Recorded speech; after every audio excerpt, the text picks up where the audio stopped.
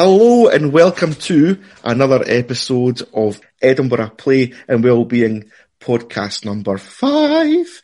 Cannot believe it's number 5. Time's flown by. And I'm very happy to be joined today by the one and only Sabrina Tickle. Sabrina, how the heck are you doing today? I'm not bad, thank you. Excellent, Happy excellent. to be here. And it's really nice, isn't it, eh?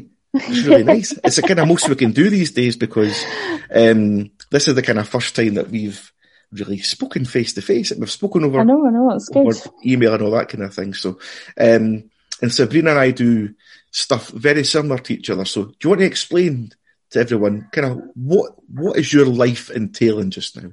What do you do? So it's a bit chaotic just now. I work for Sikh Sanjog, which is a charity in Edinburgh that works with Sikh people and different ethnic minority backgrounds. So I'm the youth and community development worker there. And so kind of manage all the projects and kind of most of the staff team. And as well as that, a friend and myself, we set up a youth work charity in the southwest of Edinburgh, the Rehaven Youth Project, kind of open access youth work, kind of running groups, something that we're really passionate about, and it's going really well. We're kind of a couple of years in now, So what kind of activities, what's your kind of sessions, or how do people sign up first of all, and how do we know more about it?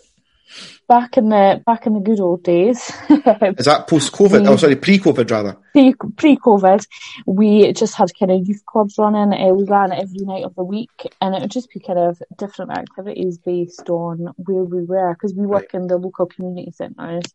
So we'd have your kind of pool, your arts and crafts, cooking, kind of sport, that kind of stuff. Open to any kind of teenagers in the area. And also one of the big key things that we like to do is make sure we're providing hot foods at every kind of session as well. And that sometimes takes up part of the activity as well, which is great. Yeah. I was always told years ago that if there's food, people will come. Yeah, that's exactly the thing. And it's also a really good life resource as well, a life skill. What you guys are doing is amazing. And I live in the same kind of locality of where you guys deliver, and I hear nothing but positivity. That's really nice to from hear. Service users? That's a really professional word, isn't it? Yeah. From people who work, you do work with, as well as other groups in the community as well. So it's really nice to hear that it's what's the word? There's a demand for for engagement with young people. It doesn't matter what part of Edinburgh or London or wherever in the world you are. It's that young people are our future, Yeah, absolutely. And it's kind of been built from the ground up, and that's how we've and we both have personal experiences of youth work, professional experience, and I think that's really made a difference. And we're quite lucky, in the area there's a lot of really amazing projects already in existence. There's also just a really lot of young people. So it feels like over years we've been able to kind of really embed into part of what's been a really welcoming community as well. Absolutely what struck me in the last year since we've been in lockdown, and I believe it's approximately a year we've been in lockdown now, it's coming up to, isn't it? It's coming up to is the resilience that young people can show. We were just talking before we came on the call that how challenging it can be as a human being, as a parent or an individual, to manage and cope with these things. But younger people, my goodness, it just shows that the resilience that they've got is amazing, but they also need support. Yeah, absolutely. It's such a challenging time in their lives already. So to become kind of socially excluded as part of that is just massive, isn't it? And I think they're all doing so well and don't get enough credit, really. Absolutely. Before we start talking about what we're going to talk about today, is what I'll do is I'll post on the links on the podcast to your project and other things that you're involved with as well, because I think we need to use these tools as a signposting, a way of signposting kind of thing, you know. So, Yeah, absolutely. So Sabrina, I'm going to ask you a few questions. Are you ready? Ready. Remember, just a conversation. No. So, do you remember where you were, what you were doing when you first heard the coronavirus? Because the reason I ask this is, I always give this example. I always remember where I was when I first heard about when 9/11 happened, for example, and Lockerbie and all these horrendous things. Where were you? Can you remember where you were when we first heard about coronavirus? I actually can't, to be honest. Right. I think it was because when it first started to come kind of into the news and stuff, it still felt like so far away. Yeah. And it felt like it wasn't really relevant. And I think if I'm honest, it took me a long time to really kind of notice it as something that might be serious. Yeah. Obviously, I knew it was serious for people in other countries, but it just felt really distant. So I actually can't really remember the specifics. I know it was around December time. It was kind of hitting the news and stuff like that. Like, I remember when Nicola Sturgeon kind of said about kind of not travelling and stuff like that. And I was watching the news on the bus on my way to a group. So I remember events like that. Aye. What's quite a recurring theme with people is they do remember they were sitting at their telly watching TV and they think, you know what, it's not going to come to us. It's not going to come to Scotland or the UK because it's like a Chinese thing, you know. It's going to get dealt with. It's fine. It'll be an isolated incident. And then it gradually creeped down to Australia. And I remember when Italy went into full lockdown. Spain went into full lockdown. And we've got some friends that live in Spain. They live in Palma City. And they were posting pictures and videos and they looked out on their balcony and no one was walking about the streets. The only people who were walking about the streets were the police or the army. And personally, that kind of put the fear of God up me a wee bit because thinking, if I looked out my window where I live, no one's walking about apart from police or the army. Because I think there was one point last year that there was chat about bringing maybe the military in to kind of, I guess, govern the streets, which in itself sounds really quite scary. You know, you didn't want to live in a kind of state like that, but you will do what, you know, if that's what keeps us safe, that's what keeps us safe kind of thing. And it was happening as well, so. Aye. So your initial thoughts were thinking, I'll probably stay over there. Yeah, absolutely. And I think it wasn't until Italy, actually, because I remember when I was for Italy's lockdown, I had been at an International Women's Day event. Oh, really? During the day. So I actually remember that day quite clearly. And I remember sitting watching the news and thinking, oh my God, this is like real now. Maybe I shouldn't have been in a room with all those people. Well, you know, even just talking about being in a room with different people or being in a room with people is quite... It's quite something else, isn't it? Because even when you're going out I was out for a walk earlier on and there was people going past me. I was thinking, oh no, there's people going past me. Or you go without a mask on. It's, oh no, although we're distance and safe, well, to a degree. So we go into lockdown about a year ago or so and restrictions are put into place. How did you adapt both in your own private life and your kind of work life as well to the restrictions? Yeah. Private life in the beginning was actually, if I'm going to be really honest, was actually quite nice. Right. I've never spent so much time at home. It was nice having all that extra time with my daughter. The kind of work hadn't quite shifted over kind of fully, you know, so it was still a bit of a process. We had no idea that it was going to be so long, so honestly just kind of enjoyed that part of it a little bit. And I actually thought, this is going to be easy. I'm actually going to have a bit more, freedom. A bit more kind of time to kind of catch up on all those bits of work that you just never get round to. Aye.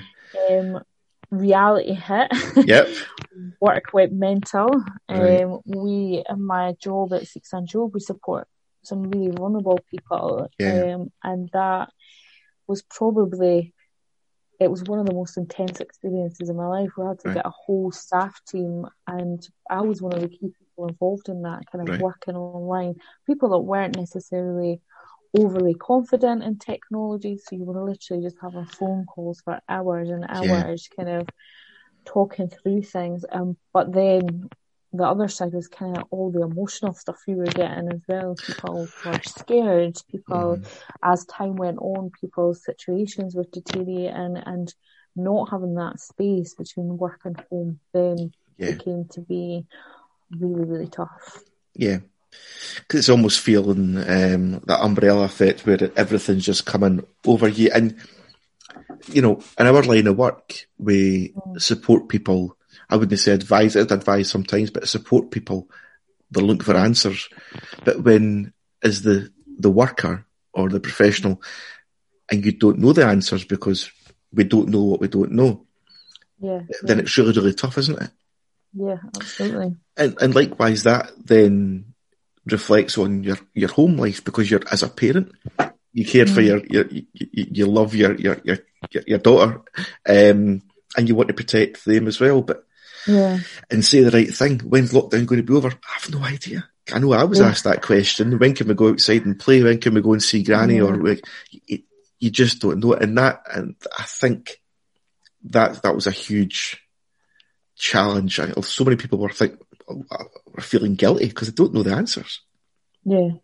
And it was really tough. And I was amazed actually how kind of resilient my daughter, she was 3 at that time and kind of turned 4 quite early into lockdown. And she just kind of took everything in stride and like, I don't know the answers to these. And she was just like, when softly open again. Yeah. I don't know. But at that time you were kind of being like, oh, it'll be soon. And now you're like, who knows? Yeah. I was quite surprised the other day. It was the 3rd of March today, so we're just also turned into spring, technically in spring. But looking at my window, it doesn't look very spring to me, but doesn't feel it either. No, it doesn't. It's freezing today. I'm actually sitting here with a woolly jumper on. I never wear jumpers beside a radiator. Yeah, I would never thought it would go on for a year, you know. But I mean, there you go. So we're 1 year on now, essentially. A lot's changed. We do a lot of things differently. So we wear masks in shops now, and we do a lot of queuing. Have you kind of done well to adapt to that, or is it a new normal for you now? Yeah, I think some of it is. You know, the masks and things like that. I feel like just kind of used to it now. It's almost like second nature. Like I never forget anymore. Whereas in the beginning, you're kind of always running back up the stairs like, oh my God, I've got my mask. But it does feel quite second nature now. And in some ways, like, I feel like there's been a big shift between the first time round and the second time round, when you were you were transfixed. You were kind of watching the news every single day. Is anything going to change? And it was like doomsday kind of scrolling at times. And now it's just, that's just our life now. That's just how we're living. Did you find yourself, because I know I did you find yourself watching the Prime Minister's and also then the Nicola Sturgeon's updates daily? Like we'd 2 o'clock or whatever. Religiously. I absolutely, you'd stop everything, or you'd put a tape in to record it, you'd record it and you'd watch it. You'd have to watch it live though, because you want to be the first to know. And you want to know the updates. And I think, to be honest with you, I'm guessing, but 90+% of the population of Britain would probably be doing I'd love to see the viewing figures for these things, but you would be, everybody wants to know just what's going on, because you're kind of clinging on to life. I remember when the Prime Minister, when Boris Johnson was first, when he was admitted to hospital for having COVID, I'm thinking, it is a bit like one of these disaster movies. You know, because they were talking about protocols, and because he could be unconscious, and then, you know, what you see in movies, they swear on the Bible and all this kind of jazz. Designated survivor. That's exactly, and I watched a lot of that. I watched all of that last year. I love Designated Survivor, because it spoke volumes, because it's as if you were living in that. Yeah. You know, and 28 days later, and not under 20 days, is that her? But yeah, so Designated Survivor, I thought that was just so close to the bone kind of thing, in a certain extent. I watched a programme the other day, Greenland. Oh, that's really good. I watched it, was it Netflix or something? I can't remember what it was. And it was basically, but it's like proper like end of world stuff. And I had a dream that night. I'll tell you about my dream. The dream is I was walking along Rose Street in Edinburgh. You know, you usually have the lights hanging on Rose Street right along. Yeah. I remember walking along the road there, and the lights, they were like arms and legs, and they started like chasing after me. Because there's quite a few scenes in that film where folk are getting chased and whatever. Yeah. So I'm wondering if people are having these kind of weird dreams throughout lockdown of anxiety. And are we actually going to get out of it? Are we? What's the light like at the end of the tunnel? Saying that, I think there's been a few positives that's came out of being locked down. And you know, one thing that I've noticed, and it'd be interesting to hear what you've got to say as well. What I've noticed is people are being a bit more friendlier. Yeah. I don't know if it's because you've not seen anybody for a year and you're actually allowed out and to speak and you say hello to folk in the street that you don't even know, and folk are just trying to do nice things for each other because, you know, it's. I mean, have you seen the same? Have you heard the same? Or I think it has been this time round actually, and I think certainly personally, and with a lot of people I've spoken to, I think this lockdown has been much harder. This kind of over winter one, and I feel like there's a kind of concerted effort for people to even just kind of little smiles when you're walking past people and stuff like that. Whereas first time round, I felt like people were actually terrified. And I actually remember Nicola Sturgeon talking about it on one of her briefings, because I watched them all, saying kind of, do you know what, it's all right to still kind of acknowledge people as you're walking past them. And I thought that was really interesting that she said that, because it was definitely something I felt at the time. Well, yeah, you were too scared to even open your mouth or breathe near someone, weren't you? Because again, we didn't have any answers. We didn't know the extent of. All we knew that it was deaths. And we often know of people who have passed away, or we know people who know someone who's passed away. So, and it was getting very much closer to home. So you're thinking, let's stay home more often. But I think what was one of the positives from the first lockdown was the weather. Yes. Ironically, our weather was phenomenal last year. I know. I think the weather played a big part last year. Being able to get out. You didn't mind going out to exercise, didn't you? It was something to look forward to. And we, I stay in a flat, a 4-floor flat, so that was quite hard. But I actually have big windows, and I tried really hard to kind of be inventive and kind of bring the outside in, and kind of done a lot of planting with my daughter and just anything to kind of raise spirits. And it was much easier. This time I feel like I've got nothing. I've done it. I've run out of ideas. You're out of resources. And it's dark and it's miserable. I know. I mean, I remember I've been watching the news for the last year, like everybody's been doing, I suppose, and they're interviewing people like Joe Public, and they're saying, you know what, for once, they feel that there's a light at the end of the tunnel. Since there's been vaccinations, the rollout of vaccinations and all this kind of thing, which is great. Have you had your vaccination yet? No, I think I'm way down when I was looking at the calculator. I think so as well. I think I'm there at some point as well. But at the end of the day, there's vaccinations and they seem to be, touch wood, working, you know. As, again, time's going to tell because there are new vaccinations and all they have been tested, but there's always something. I'm hoping that in a year's time, we'll still be wearing masks, walking about the place, but we'll be a bit more safe. Yeah. I don't know. I really don't know. Have you approached 2021 differently to how you'd approach, how you looked at last year or even 2019 because of what's happened in the last year? I think in a way, yeah. I think there's a sense of actually it's been kind of that it was going to be hard. I think I always find January quite challenging anyway. So the kind of added kind of lockdown element obviously made it more difficult, and just to be a bit kind of kinder to myself and actually not set myself up for a year of kind of unrealistic resolutions and kind of plans and stuff like that, and just recognise that actually this is really hard and let's just try and get through it as best we can. And that's not really in my nature to kind of be compassionate towards myself, because I like to keep myself busy, so it's not something I think about too much. But I think it's been really important to kind of to get through all, really, and also kind of actually speaking about it, having conversations like this, and kind of speaking to colleagues and stuff, and just being like, I am just struggling, you know, and then everyone says it and you feel a bit better. Absolutely, because it's very much like a British thing, the stiff upper lip. I'm fine. Yeah. And I watched something the other day and they were saying, you know what, I'm sick and tired of you saying I'm fine when you're not fine. What I'm fine actually means is I'm struggling.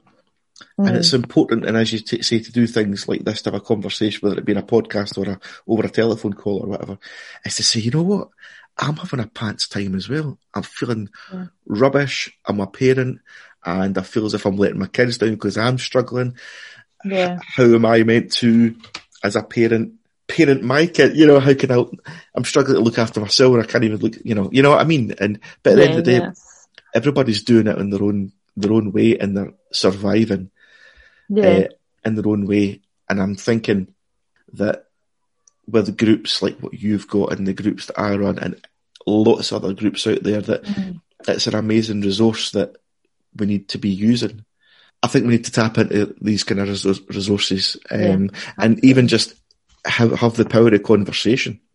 Yeah, and I think people are needing it. One of the things we found is we don't traditionally kind of work with parents in the kind of youth groups and stuff like that. But because we've been delivering activity packs, and it's been a kind of a project that we've been doing, and our youth worker, she's been doing like amazing kind of like little videos and stuff like that. And good. Making origami and even slime that's kind of not been a massive success, but still posting that, and people absolutely are really responding. People want to chat, people want that connection, they're liking that we're kind of checking in and just saying like, how is everything? And it's really changed the kind of the dynamic of how we do things in the organisation, and it's given us a lot to think about for kind of moving forward, because normally it's kind of youth workers, young people, and that, and that's really important as well. Those trust and relationships are key. It's really made us feel like part of the kind of community as well, I think, so, and vice versa.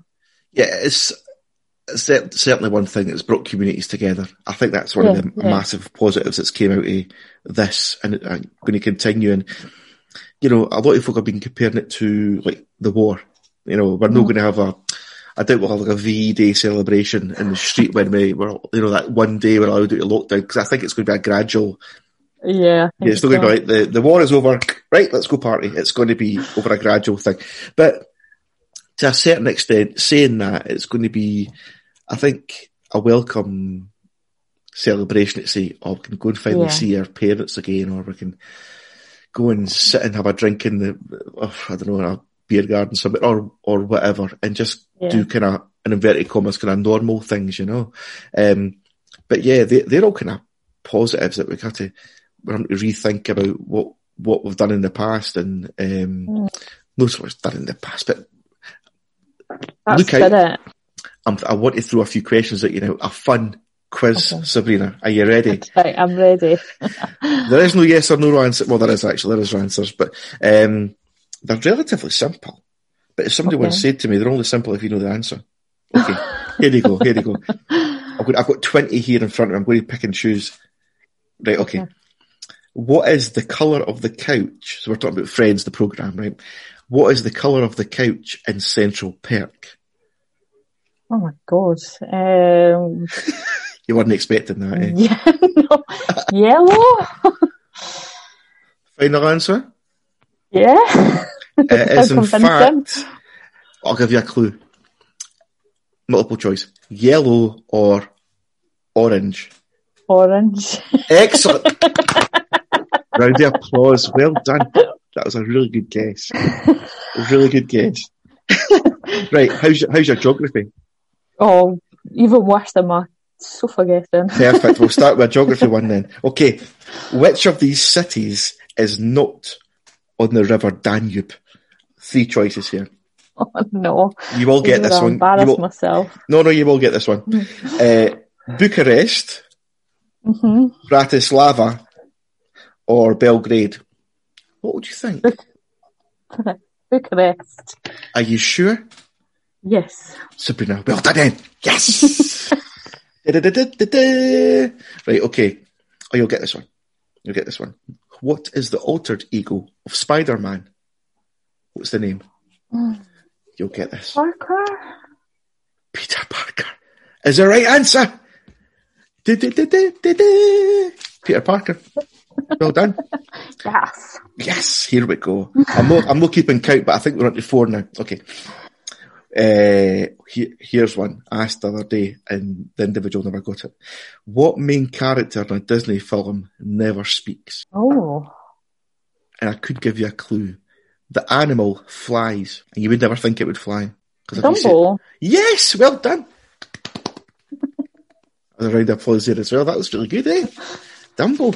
I know. Every day's an education. Yeah. Every day is an education. Okay. And how's your history? Is it as good as your geography?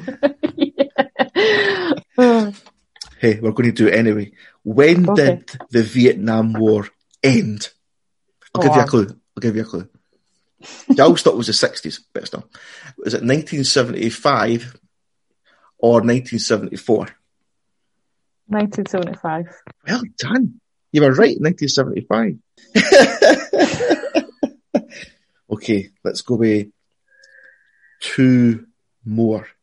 What is astrophobia? Fear of space?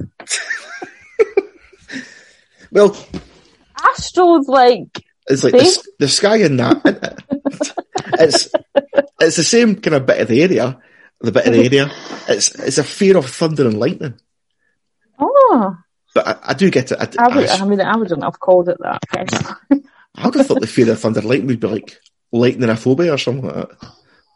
Clapophobia. I don't know. It certainly shouldn't be that anyway. Okay. Last one. No, that is quite a doer one to end this one on. All right, here we go. What do invertebrates lack? Oh, spines? Yes! I knew you would get that. Now I'm going to add one more one. You'll get this. What is the national sport of Japan? All I can think of is like table tennis. But I think I'm just being really... I don't know. Table tennis? But no, it's not the answer. Yeah. If I said it's a bit like... It rhymes with Tumo Testlin. Oh, sumo wrestling. Perfect! That was really good. I think you got... I lost count at 9, but I'm sure we got 10 out of 10 there. Oh, I think so. Have you had fun, Sabrina? Yeah, I have. It's been really good fun. It was good fun, isn't it? It's been really, really good fun. But listen, it's been really, really, really, really, really, really, really, really nice having you on our little Robbie Prod podcast. Thank you for having me. I've enjoyed it. And tell the world, because we're wanting, tell the world, we're wanting everybody to come on, just to kind of share experiences and just share the love, because we're needing a bit of positivity, eh? Yeah, definitely. It's brightened up my day, so thank you. Oh, thanks. That's so very nice of you. And at least you know now what the national sport of Japan is. Exactly. I'll never forget that again. Well, exactly. Sabrina, you've been an absolute legend. Thank you. And I'll speak to you very, very soon. Speak to you soon. Take care. Bye. Bye.